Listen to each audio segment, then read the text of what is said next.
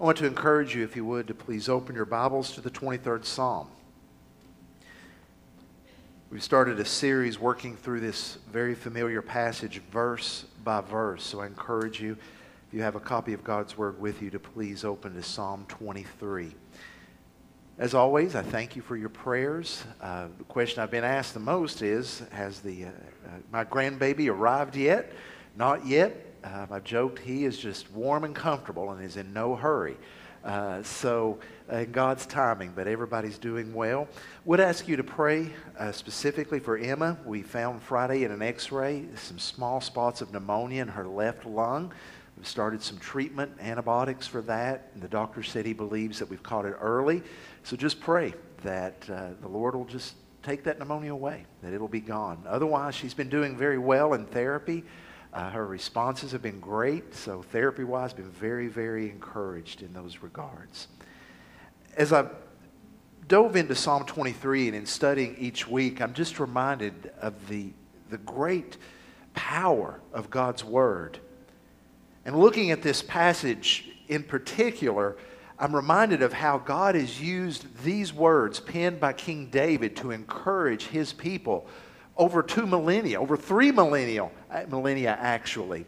One such story I came across happened in January of 1681 in Scotland. Now at this time in Scotland, Roman Catholicism was the official state religion, and to worship in any way outside of the Roman Catholic Church was punishable. Not just punishable, but could often lead to your death. But there were some very brave, bold men and women who stood firm on the gospel and refused to succumb to the pressures to recognize the authority of the Pope or of any church other than the gospel. 2 such people were ladies by the name of Isabel Allison and Marion Harvey. They were arrested for unlawful worship. They were worshiping Jesus in a field. They were arrested, imprisoned, and sentenced to death by hanging. On that cold January morning in Edinburgh, the executioner and those accompanying the executioner came, unlocked the cell to lead them to the gallows. At that moment, a curate, who is an official in the Roman Catholic Church, began speaking and quoting Scripture, to which Isabel looked at Marion and said, "Marion, you know, we haven't listened to anything the Roman Catholic Church has said, so I don't think we should start now. Would you please join me and let's just start singing the 23rd Psalm?" And so these 2 ladies started this duet, singing, "The Lord is my shepherd, I shall not want," as they marched to their death at the gallows. Oh my goodness. What courage and what power the Scripture has, because those who witnessed that remarked about the peace of God that was very present at that moment. So I want to ask you to join with me in reading this passage up on the screens. And let's read together. I'll start us. "The Lord is my shepherd, I shall not want. He makes me lie down in green pastures. He leads me beside still waters. He restores my soul. He leads me in the paths of righteousness for His name's sake. Even though I walk through the valley of the shadow of death, I will fear no evil, for You are with me. Your rod and Your staff, they comfort me. You prepare a table before me in the presence of my enemies. You anoint my head with oil. My cup overflows. Surely goodness and mercy shall follow me all the days of my life, and I shall dwell in the house of the Lord forever." Amen. Bow with me and let's pray. Father, I thank You for the truth of Your Word. We live in a world where things change rapidly. So, Father, we thank You that You do not change. And the truth of these words echoes throughout eternity. So, Father, I pray this morning we would hear that. We would hear You. Father, I pray for the anointing of Your Holy Spirit upon this service. I pray, Father, that we will hear these familiar words in a fresh way, and that as we focus on one passage of it, our hearts would be fed. I pray that our minds would be just expanded to see the majesty of who You are. And Lord, that we would be brought to worship You with a renewed passion and commitment. So Father, I pray that we would not look at these as just as beautiful words, But I pray, Father, we would live daily in the experience of these truths. And I pray this confidently in the name of Jesus Christ, our Lord and Savior. And the church said, Amen. Amen. Well, Psalm 23 begins with this emphasis by reminding us of who God is. That is in verse 1. David, drawing upon his experience and what is familiar with him, looks and he says, using this very familiar analogy, the Lord is my shepherd. So we start out by being reminded of who God is. But what we see next is not only who God is, but the result of that. Because God is our shepherd, guess what? You and I don't have to live in want. We can know satisfaction, contentment. But now in verse 2, David begins a change. He doesn't just talk about who God is. He moves from there to talk about what God does. So what does God do as our shepherd? He makes us lie down. He leads. That's what a shepherd does. He guides his flock. And notice where he is guiding us. Green pastures. Still waters. This agrarian setting is meant to convey an image of rest, serenity. Some of the very things that we long for. Now I want you to think for just a moment. Where is it that you truly feel serene, at rest? Is it waking up before everyone else when you're able to have that cup of coffee before everyone else is awake? And guess what? It's quiet in the house. Whew, can I get a witness? I talk with deer hunters, and it amazes me, one common thread that I hear from deer hunters is that often it's not really about shooting an animal. Many of them talk about the peace they experience in the deer stand when it's quiet and it's just them. Serenity. You see, when he talks about rest, it's not the idea of physical rest, but being at ease. It's talking about that idea that was captured so poignantly by Horatio Spafford in that familiar hymn, "It is well with my soul." You see, this promise doesn't mean that we will be free from circumstances that are difficult and hard, but it means in the midst of those, we can know a serenity, a peace, a calmness that is otherworldly.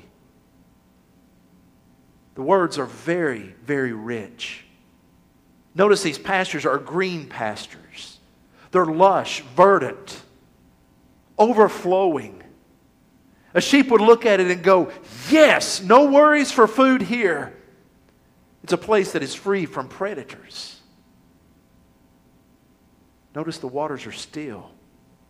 These are not the raging waters of chaos. This is not a loud roar of a river like the Mississippi or the Colorado. This is a stream, a spring of cold water that invites you just to stop, take off your socks and shoes and put your feet in and rest.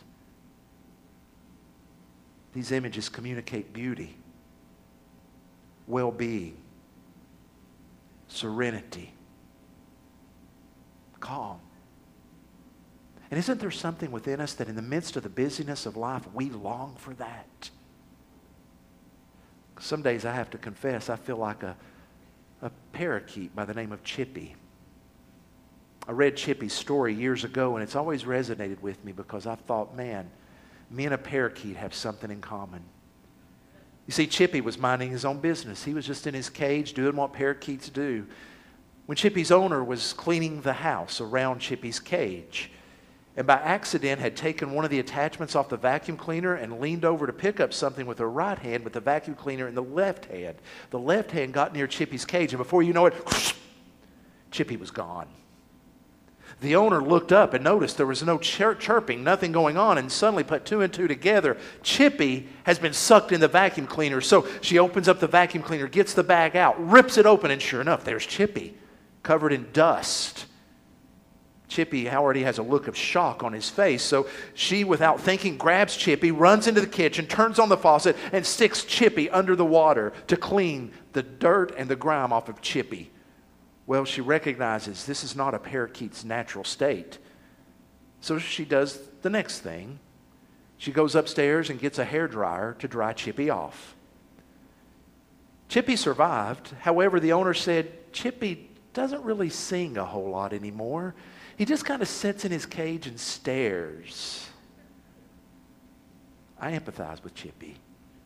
There's not one of us in here that haven't had that experience of being maybe sucked up, washed over, and blown away. That's why we long for this. Our souls were made to hunger for something more than just the busyness of life. These images that are used in verse 2 of green pastures and still waters are not just found in Psalm 23. They're found throughout the Scripture. And they're often found in talking about the new heaven and the new earth.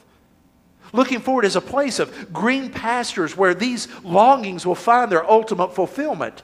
The prophets Isaiah, Jeremiah, Ezekiel, Zephaniah all use this image of a green pasture. In fact, they say God's judgment will come against the ungodly, but God's people will be in pasture. Revelation picks up on this image. Hear these words. Revelation 7:17. It says, "For the Lamb is in the midst of the throne. The Lamb will be their shepherd." Those words shouldn't shock us. Jesus already said in John 10, "I am the good shepherd." But now the Lamb is also the shepherd. And guess what? Revelation 7 says He will guide them to springs of living water. And God will wipe away every tear from their eyes. Don't just long for that. The day when suffering will be done, tears wiped away, where we will know calmness and serenity. When I think of this image, I go back to that famous gospel psalm by the Mavis Staple and her brothers, where it says, "I know a place, you all. Ain't nobody crying there. Ain't nobody worried. Ain't no smiling faces lying to the races. Oh, I know a place and I'll take you there." I hope you know that place is real. And the good news is this. You and I don't just have to wait for one day to experience green pastures and still waters. We can experience bits, pieces, times of that even now. And this is why. Ultimately, the pasture that we long for is God Himself. That's what's being communicated. God will lead us into Himself. Up on the screen, you'll see Jeremiah 50, verses 6 through 7. You'll see this image of sheep come up again. My people have been lost sheep. Isn't it amazing? Jesus talks in parables about how He's the shepherd that finds the lost sheep. Their shepherds have led them astray, turning them away on the mountains. From mountain to hill they have gone. They have forgotten their fold. All who found them have devoured them, and their enemies have said, "We're not guilty, for they sinned against the Lord." Now, look at the next phrase describing who God is. Their habitation of righteousness. That word habitation is the same word for pasture. God is the pasture of their righteousness. The Lord, the hope of their fathers. I believe this points to the truth that God is ultimately the one who is the supply of the calmness, peace, and the serenity that we long for. And if God is infinite, which He is, that means what He gives, His characteristics are also infinite. That means that we will never run out of the peace, joy, love that we hunger for. It's all found in the Lord. And because we are in a relationship with Him now, we can experience that foretaste of glory. Believer, you can experience a taste of what heaven will be like in who God is and through the indwelling of the Holy Spirit. The issue is, how can we know we will experience this? Well, we have the promise of God right now. And we also know that God has supplied everything we need to experience it. He is the shepherd making us to lie down. It's my understanding sheep need three things to feel secure in a pasture, to really enjoy it. And I want you to see these are three things that you and I need, and three things that God has provided. First is this: sheep need to be free from fear. A fearful sheep will not enjoy the fullness of the field. A sheep that is anxious will not be able to really experience the serenity to where the shepherd has led him or her. You and I know deep down that fear will consume us. Fear will fill our days with worry and our nights with anxiety. And there's no shortage of things that will feed upon our proclivity toward fear. You and I are often prone to that, to worry, because we think of this sentence, what will happen if? And you can fill in the blank. That's all that's needed for us to be fearful, to think what will happen if. But the answer for our fears is God Himself. Do you notice that He makes us to lie down? Do you see that it is God who leads us? We're not leaning upon ourselves to find our own shelter. If we are left to our own devices to find our own field, to find our own still waters, then we are in trouble. But we are not called to do that. We cannot provide those things for ourselves. We are dependent upon the shepherd, and it is the shepherd's job to provide for the sheep. The sheep can be free from fear because he knows the shepherd is at work scanning the horizon for predators. We know that the shepherd is at work, and we can be confident because our God is omniscient. He knows all things. Our God is vigilant. He never sleeps. He never slumbers. He is always on guard, so we can be confident that God is faithful and true. And we can sit back and we can enjoy the truth of the Scripture where it says, "Be still and know that I am God." But we rely on ourselves. So we forget that He is God. I like how Eugene Peterson translates that verse. He says, "Stop striving and experience God." Stop striving to come to those moments of rest, just to rest in who He is. Do you notice it moves from God being the shepherd to what He does? There's no indication of what we do. You see this in Jesus. Matthew chapter 8. Jesus gets in a boat with the disciples. They're going across the Sea of Galilee and a storm arises. Now apparently this was not just a normal run-of-the-mill storm. The Scripture says this was a great storm, and these men were afraid. Now that ought to tell us something. Remember, a majority of the disciples were fishermen. They'd spent their lives on the Sea of Galilee. They knew storms. So if a fisherman who is an experienced sailor is scared, it tells you something out of the ordinary is happening. The boat's about to capsize. Where's Jesus? I thought I saw Him go down in the hold. Peek down there. See what He's doing. We need His help. I see. Now this is just Mark Herod's imagination. One of the disciples peek and come back up and say, "Y'all ain't going to believe this. He's asleep." Well, go wake him up. You go wake him up. I'm not going to wake him up. We're going to die if you don't wake him up. Okay, I'll do it. Wouldn't you like to poke at Jesus to wake him up? Jesus. Yes, what? Save us. There's this storm. This storm, we're perishing. We're about to die. And Jesus says to them, "Why are you afraid? Oh, you have little faith." And then Jesus calms the storm, and the winds stop. The waves cease their raging. There was great calm. Jesus is asleep in the storm because He knows His Heavenly Father's at work. We need to trust God. Reminded of the story of Tony and Lois Evans. Tony Evans, a pastor of Oak Cliff Bible Fellowship in Dallas, great author and preacher, tells of a time when he and his wife had gone on a cruise. And much like the ship the disciples were on, their cruise ship encountered a storm, and they could feel it. Everybody's in their cabins, and Lois Evans is a lady that's not just one to sit back and watch things happen passively. She says, "I'm calling him." Tony says, "Who are you going to call?" She says, "I'm going to call the captain." So she picks up the phone in the cabin and says, "I need to speak with the bridge." "Just one moment, ma'am." Somebody answers on the bridge. "Yes, ma'am, may I help you?" She said, "I want to know what that captain's doing to get us out of the storm." Somebody says, "Ma'am, I'll pass that along to the captain and we'll get back with you shortly. Thank you." All right, see that he does that. About 20 minutes later, the phone rings. "Ma'am, this is the bridge. We passed your worries along to the captain, and the captain wanted me to tell you he has piloted ships through storms before. He's at the helm of this vessel. There's no need to worry. It's under control." Our captain is at the helm. Our captain will see us through. We need to be reminded He leads us in green pastures. There's no need to fear. And often the greatest fear that we have, that we should have, is what will happen after we die.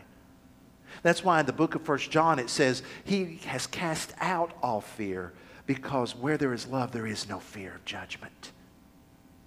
No fear. Second thing that sheep need, they need to be free from fear, but they also need to be free from pests. Sheep need to be free from the insects that will often irritate them or get into their wool and keep them from resting. So a good shepherd will work to be sure the sheep are clean and as free from pests as possible. Well, I believe we have a pest who seeks to destroy and distract, and his name is Satan. So we can know security because the power of Satan has been broken. Now, he still exists and he's still at work, but we need to be aware that even though he is present in this world, his power is limited. We need to be reminded that greater is he that is in us than he that is in the world. And we need to cling to the truth that the cross we just sang about, and in the resurrection, Satan is defeated because death was defeated. Therefore, we need not have any fear. Our Lord watches over us. Do you know that one of the diseases of this world that causes the most problems is one we don't think of in America? It's malaria. World Health Organization estimates that between 300 to 500 million cases of malaria occur every year, and an estimated 1 million people die every year from malaria. Now, malaria is caused by mosquito bites. Do you know there's a simple solution? A $2 mosquito net covering a bed will cut down on the deaths caused by malaria and even the spread of malaria significantly. A $2 net to cover and protection, to keep away the pest. You and I, church, are covered by the blood of Jesus Christ. We need not fear anything the enemy would want to do to us because God is sovereign and He has covered us and He has said that we are His. And the Spirit is at work within us. So not only outwardly is God watching over us, but inwardly His Spirit convicts and drives us to righteousness so that we do not give in to the temptations of our flesh that the enemy preys upon. So we see we are free from fear, we are free from pest, and we are free from hunger. A sheep needs to be free from hunger. Now, you and I know when we're hungry, we don't sleep well.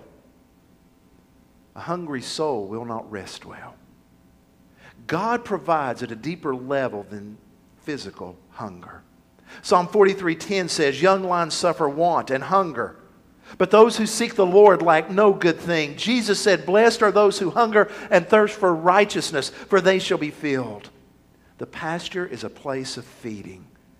And if God is our pasture, then He knows that as we abide and dwell in Him, we will find what our souls hunger for. If our souls hunger for peace, we find it in God. If our souls hunger for love, we find it in Him. Everything else of this world is a cheap substitute. It's not as filling, and it won't last. Earlier this week, I was sitting with Emma while my wife Jody and daughter Ellen went to the grocery store. One of the things that I get excited about as we move into the fall of the year is that eggnog appears on the shelves. Now, I grew up, Dad would make eggnog shakes with vanilla ice cream, a little nutmeg, and oh my goodness. Well, they found eggnog available, and they came home with some eggnog. Organic, low-fat eggnog.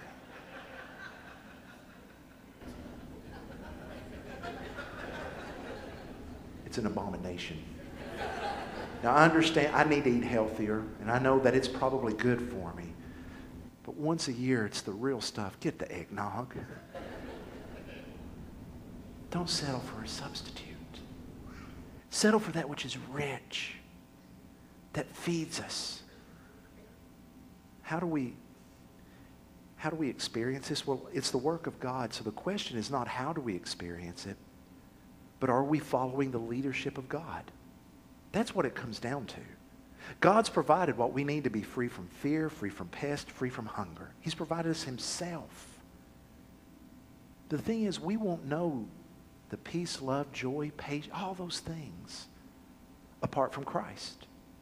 Up on the screen, you'll see John 10:9. If we can pull that up, I think we're hitting a glitch. Jesus said in John 10:9, "I am the door. If anyone enters by me, he will be saved and will go in and out," and look at the last three words, "and find pasture." Now follow my thinking here. God is our pasture.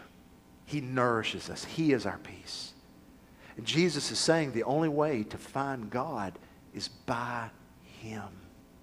So we got to start there. If what I've spoken of this morning resonates with you and you think, I want that, I want to know serenity, I want peace and joy, it's got to start with Jesus. Apart from Him, we cannot know God. We cannot know who He is. So that's the first thing. Have you placed your faith in Jesus Christ as your Lord and Savior? Repenting of sin and saying, I will follow you because in you, Jesus, is the only way I can be saved from my sins. Now the question comes afterward. This question is directed toward believers. Believers, are you abiding in Him? He makes us lie down. He leads us. But are we fighting His leadership by not seeking Him? As He leads us by His Word, are we rebelling against Him? Are we filling our minds with things that will cause anxiety? Isaiah 26:3 says this, God will keep him in perfect peace whose mind is focused on God because he trusts in God. So are you taking that time to abide? To graze in the pasture? To know God? I'm convinced the majority of spiritual warfare takes place in our minds. So we need to take thoughts captive to Jesus. When fear starts to arise, to say, no, I don't have to be afraid because my shepherd is leading me to green pastures. Because deep down we hunger for that. In the world of country music, there are many icons. One of the great luminaries of what's considered classic country is a man by the name of Merle Haggard. His accolades in the world of music stand on their own. Over a dozen number one hits, 38 number one singles. But his life was one of very great difficulty. He was married 5 times. Spent time in San Quentin prison. And before his death in 2016, he said these words, and I quote, "There is a restlessness in my soul that I've never conquered. Not with motion, marriages, or meaning. It's still there to a degree and probably will be till the day I die." Those words are sad. To have a restlessness that you just resolve, it's just going to be there. Our good shepherd says it doesn't have to be that way. So this morning I ask you, will you follow the shepherd? Will you take him at his word? I don't know the circumstances you're in, but I know, like many people, the common thread that I hear is busy. Life is hectic. So I ask you today, would you commit to say, Lord, I want to know these green pastures. Lead me beside the still waters. I want to ask you to bow your head. Nathan and I are going to be here at the front. I ask you just for a few moments to take stock. What characterizes your life? Is it the peace of God or the anxiety of this world? Have you accepted worry and fear as just the way things are? It doesn't have to be that way. For some of you, the Lord is speaking to you right now. The Holy Spirit is bringing conviction. Because the Lord is leading you toward the green path. He's leading you toward still waters. But you're still clinging to things outside of the pasture. You're still holding on to cheap imitations. For some of you, it may be fear. You're actually afraid of the shepherd. You're not sure what that will entail. I would remind you, our good shepherd died for us. And he rose from the dead. He has what is good and glorious. Glory for his name in our lives. So this morning when we begin to sing, believer, if your heart is heavy and you just want to come and kneel at this kneeling bench and pray, it's open for you to do that. Some of you may have never committed to follow Jesus Christ. And there are questions that you have about what that means. What does it mean when Jesus says, I am the gate? What does it mean to enter by him? And if you have those questions, I would ask you to do something bold. When we begin to sing, if you would come forward and take me or Pastor Nathan by the hand, and just say, I want to know what that means. I want to know what it means to follow Jesus. We'll be glad to do our best to explain that. I'm going to lead us in a prayer right now.